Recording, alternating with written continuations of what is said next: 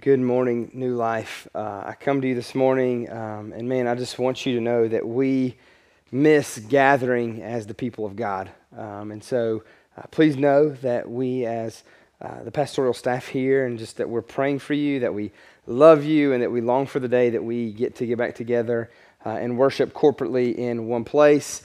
However, with everything going on and everything that's been said, it looks like that's been pushed back, and it's going to be a little bit longer. So I'll go ahead and kind of give you the game plan for next week for Easter. We are just going to kind of do a little bit bigger morning service here online that you can view. So we'll have more of a full band and do some things like that as we look at the Easter story and we celebrate together with the Easter story.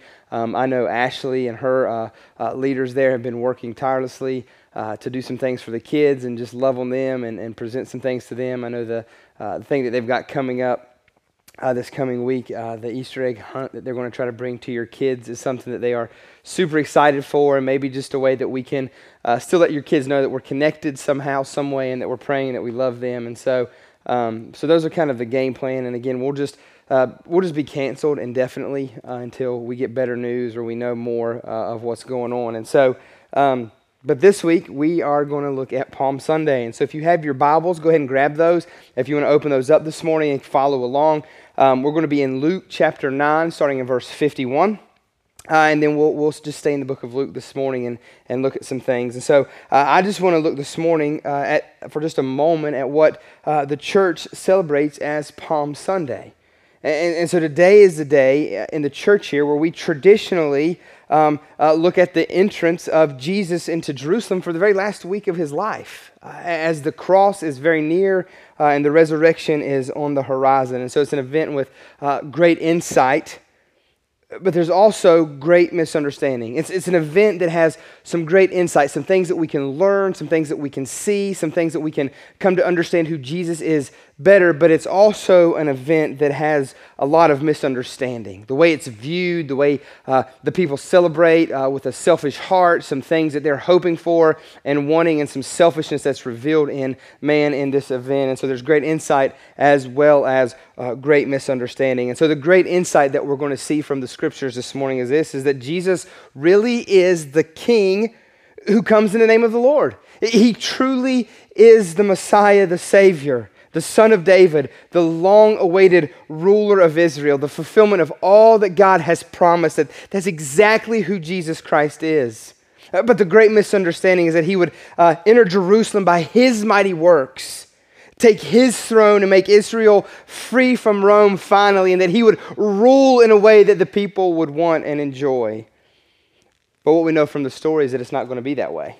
It's not going to be that way at all.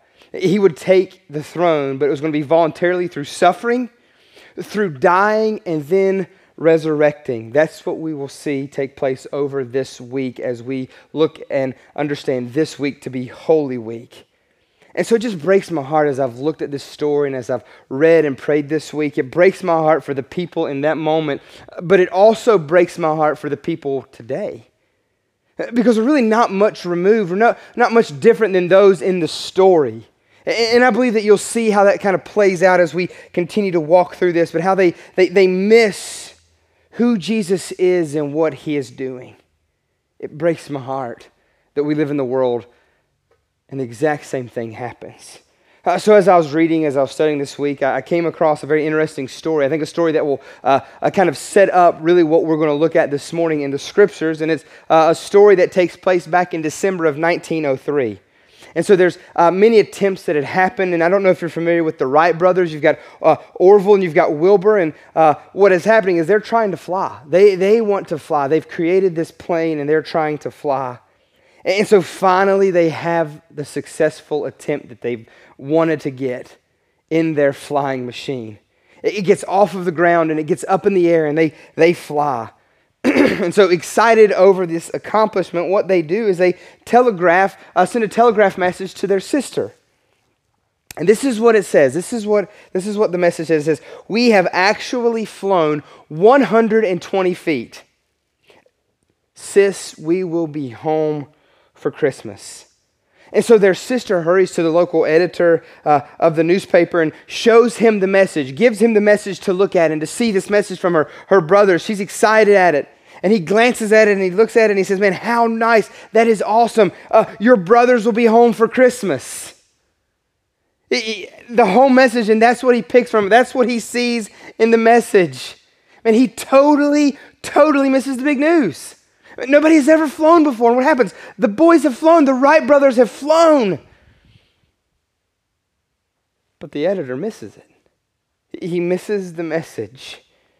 The first time in human history man had ever flown, and he was excited they were coming back for Christmas. And so my hope for us this morning as we look in, as we dive into this story, is that we'll feel the weight and we will see what really took place on that day as Jesus makes his final ascent to the cross. And my hope and my prayer is that we don't miss what happens.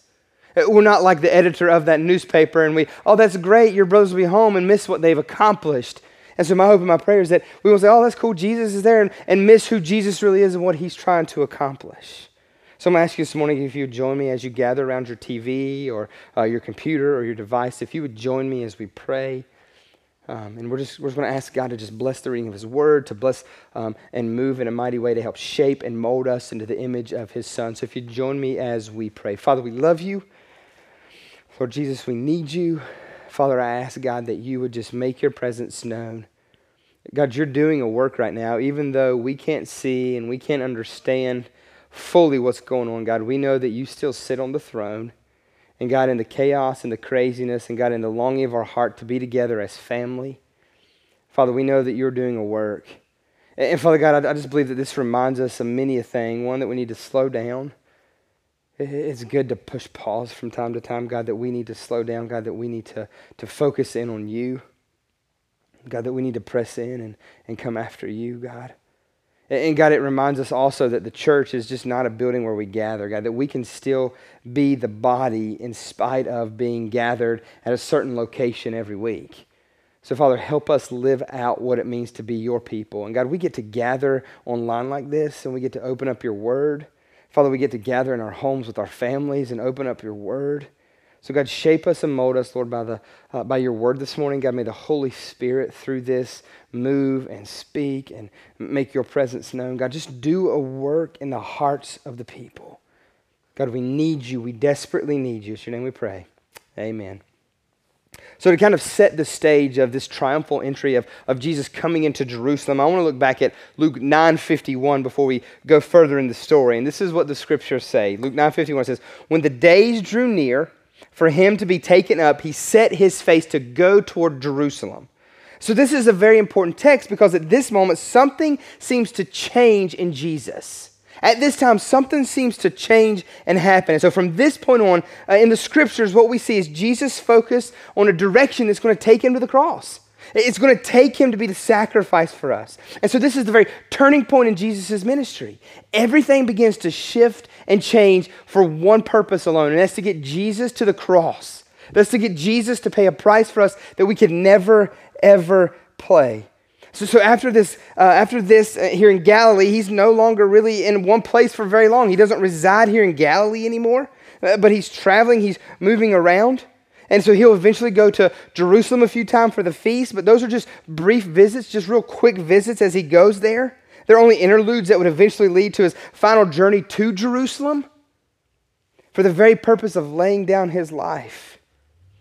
And so we see here in Luke 9 that change in Jesus. So let's fast forward in the story a little bit to Luke 19. Flip over to Luke 19, starting in verse 28. Luke 19:28. This is what God's word says. It says, and when he said these things. So I think we need to know a little bit of the backstory here for a moment. Whenever we see this scripture jumping into the middle of Luke like this, what were the things that Jesus said? What does this mean? Everything leading up to this.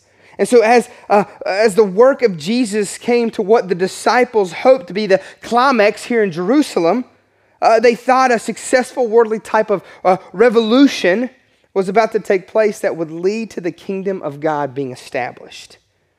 And so what we see leading up to this, Jesus just finishes teaching and telling this parable of the 10 minas. And so minas are just a measure of money that is equal to a little more than 3 months' salary. So he tells them this parable with minas and this picture he's trying to paint. And so the parable that Jesus tells here was intended to correct their hearts. The disciples' hearts were even looking for self-gain. And so Jesus wanted to correct that. And he warned them that the Messiah was going to be rejected. That the Messiah was going to be rejected, and that there would be a period of time where he would be absent. He wasn't going to be with them any longer. And so he tells this parable to kind of try to correct that and to show them that. And in the time of his absence, especially in this parable, what he points to is this, is that his followers need to engage in faithful service. In his absence, believers still need to engage in faithful service, being obedient, following the things that he said, modeling the way that he lived. Very much similar as to today, we still need to model faithful obedience to Jesus. In his absence here, we've got the Holy Spirit living in us, and he directs us and he guides us, but we still need to be obedient to Christ, though he's not physically here right now. And so all of this is what he teaches in that. Now to jump back into the story, Luke 19 here, verse 28 says, and he went on ahead going up to Jerusalem. And so this is his final ascent to the holy city. This was the last leg of the journey that began over in Luke 9 that we just read leading up to this. Verse 29, he goes on, he says this, when he drew near to Bethpage and to Bethany at the mount that is called Olivet, he sent two of the disciples saying, go into the village in front of you, where on entering you will find a colt tied on which no one has ever sat yet. Untie it and bring it here. If anyone asks you, why are you untying it? You should say this, the Lord has need of it. So those who were sent went away and found it just as he had told them. And as they were untying the colt, its owner said to them, why are you untying this colt? Verse 34, and they said, the Lord has need of it. And they brought it to Jesus, and throwing their cloaks on the colt, they set Jesus on it. And as he rode along, they spread their cloaks on the road. So what we see here is Jesus sent two of his disciples out to get this colt, which no one had ever ridden. And this was fitting for like a royal entry. This is a big deal. And so the disciples, what did they put their garments on the colt. They put it out on the way to make the path, to make the direction that he would go. And they put all their garments out while they do that in respect and honor of who Jesus is. It's a picture of the coming king in Israel. And so Jesus comes. How does he come? What we see in the scriptures is Jesus comes in meekness. Jesus comes in humility, just as Zacharias has foretold. And so despite the joy and the praise of the disciples, Jerusalem still does not receive its king. Jerusalem still does not understand the depth and the weight of what's taking place in this moment. And so the story goes on in verse 37. As he was drawing near, already on the way down the Mount of Olives, the whole multitude of his disciples began to rejoice and praise God with a loud voice for all the mighty works that they had seen. And so Jesus had already made a name for himself. It had already gotten out. The people knew and were aware. They had heard of the miracles. They had seen the miracles. They had experienced the miracles. And what happens? They remember them. Like they remember the time that Jesus had healed the person with leprosy, how with just a touch. That he had made the blind see and the deaf hear and the lame walk. They were familiar with those stories, those miracles that Jesus had performed. How he commanded the unclean spirit to come out, and the unclean spirit came out. That they knew of those stories. How he'd stilled the storm and he had walked on the water to the disciples. The word had gotten around and they were so aware of all that Jesus had done. How he turned the 5 loaves and the 2 fish went into a meal that fed over thousands of people. They were familiar with all that Jesus had done, all of those miracles. And so as Jesus entered Jerusalem, they knew that nothing could stop him. They knew and they were waiting for that moment when the king would arise and he would rule with an iron fist. That he would rightfully put his people back in their place of prominence. I mean, they knew that he could roll up and he could just speak to Pilate and he would perish, and that the Romans would be scattered. The Romans would bow and worship and want nothing to do to overthrow him. See, the crowd was excited, but they were also blinded by what they wanted. They were also blinded by their selfish desire to be in a position that God had never intended for them to be. The story goes on in verse 38 saying, this is what the disciples are saying.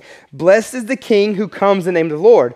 Peace in heaven and glory in the highest. See, Jesus was a king, and not just any king, but the one who was sent and appointed by God. That's who Jesus is.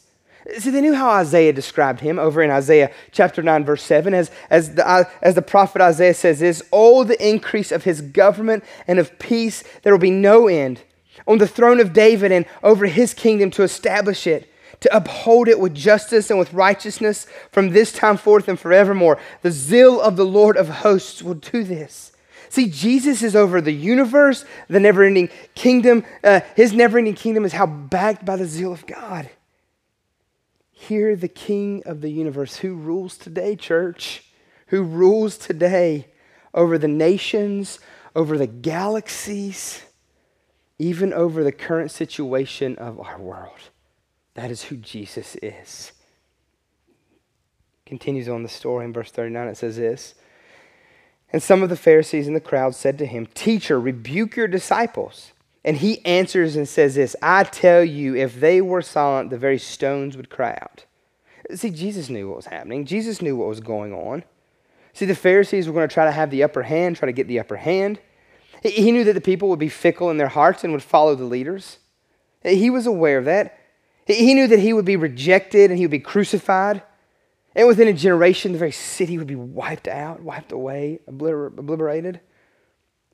See, verse 43 says this as the story continues on. It says, "For the days will come upon you when your enemies will set up a barricade around you and surround you and hem you in on every side and tear you down to the ground, you and your children within you. And they will not leave one stone upon another in you because you did not know the time of your visitation." See, God was amongst the people. God is amongst his people. How? In Jesus. Because Jesus is God. He does it through Christ. He came to his own, and what does the scriptures teach? That his own did not receive him. His own did not want anything to do with him. See, they did not know the time of their visitation was upon them, that he was there. See, they had missed all that took place because they were so focused on preconceived desires. They wanted a king that would rule the way that they thought. And so what happens? They stumble over the stumbling stone. The builders rejected the stone and they throw it away. And Jesus saw this sin and this rebellion, and he saw this blindness that was coming. And how does Jesus respond to this? Man, we get to see a picture of Jesus in this moment. Man, his humanity, his godness, we get to see how he responds to the reality and the weight of the moment that's at hand. Let's look in verse 41. This is how Jesus responds. "And when he drew near and saw the city, he wept over it, saying, 'Would that you, even you, had known on this day the things that make for peace, but now they are hidden from your eyes.'" And so Jesus is so moved, Jesus is so broken over the significance of what happens here in this moment, in the story, that he begins to weep. He is broken over what's happening at a very, very deep level. He's broken over the fact that the people miss it. That the people miss completely what's happening right before them. I mean, he's just broken, he's hurt over the fact that the people don't understand, don't get, could care less who he truly is. And they've got their own preconceived notions and desires within them. It makes me think of this story back whenever I was just a boy in 7th grade. I was just a young man in 7th grade, and I ended up having this conversation with one of my classmates. And I just believe this conversation, God used this conversation in such a way in my life that has really just gripped me. God has allowed it to really shape and mold me in a couple of ways. Like I said, it's gripped me. I believe he's used this conversation to kind of, to show me the great need to share the gospel. And then also I believe he's used it to give me a greater passion to tell people about him. To kind of see the condition of man separated from him. And so I had this opportunity in class. I can't remember what it was. We were in an English class, and we're sitting there, and we're having this conversation. We get to talk, and for whatever reason, I can't even remember why, but in that moment, God allows me to talk about Jesus for a second. And so I start to just share with my friend a little bit about Jesus and who he is and what he's doing in my life and things like that. And then I get to talk about church and kind of brag a little bit about church and what was going on in our church. And as I think about this week, as I was thinking about this conversation, it's still a moment in my life that still haunts me. And so as I share with him and tell him of those things of church and of Jesus, his response, I just don't believe that. I mean, he looks me in the eye and he just says, that's great. I just don't believe that. As a 7th grade kid, what do you do with that? I mean, I was taken back. I had no response. I didn't know what to do. I'd never been discipled past that. You just tell people about Jesus. Everybody needs to hear, but what do you do when somebody rejects what you have to tell them? What you have to say? And so I didn't know what to do. And especially as a 7th grade kid, I didn't have a clue. And so I can remember feeling devastated. It's as I said, it's a conversation that's still fresh on my heart years after it's happened. And so I felt devastated, and it wasn't because I was rejected or dismissed, but because of what it meant for my friend who wanted nothing to do with Jesus, who wanted nothing to do with him. I guess for the first time that I can remember, I kind of felt that eternal weight. Do you know what I'm saying? The reality of what happens to my friend if he crosses from this life, to eternity. What that means for him, separation from God, separation from love. Horrific judgment upon his sin as a 7th grade boy, lost and in need of a Savior. And I have the opportunity to share a little bit about the Savior, and he rejects, wants nothing to do with. And so as I read this and as I think about this and as this crowd is here, I can't even begin to imagine what Jesus is feeling in this moment. As he sees all these people celebrating, all the while knowing that just in a few short days that they were going to reject him with cries of crucify. We want nothing, crucify him. Crucify him. We want nothing to do with him. Off with him. Be done with him.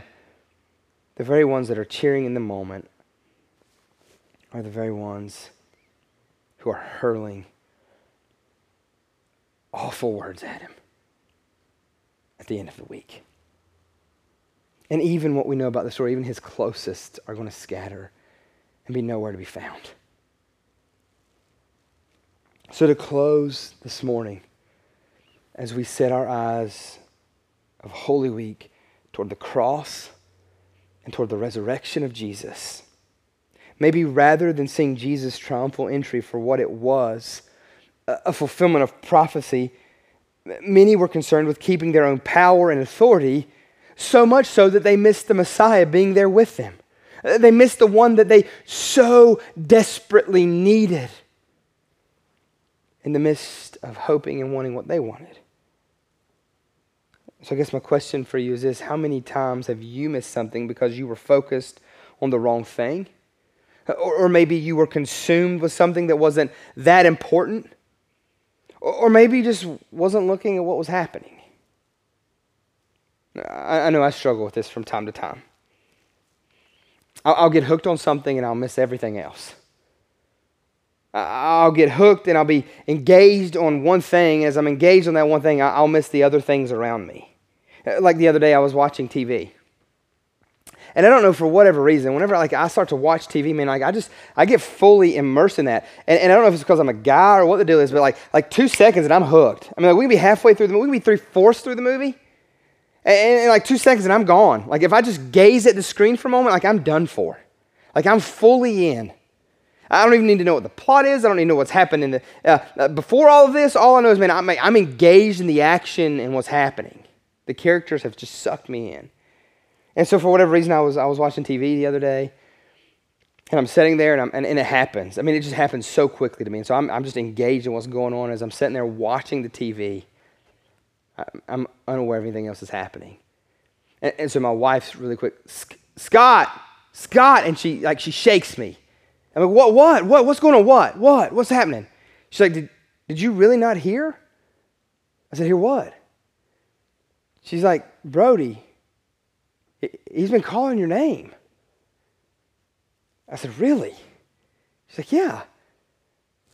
I said, I didn't even hear it. She's like, but you were just watching that for 2 seconds. I said, I don't know what happened. I was just so engaged. I was just so pulled in, sucked in by whatever was happening that I missed the fact that my oldest boy needed me for something. And he was trying to get my attention and it still wasn't working.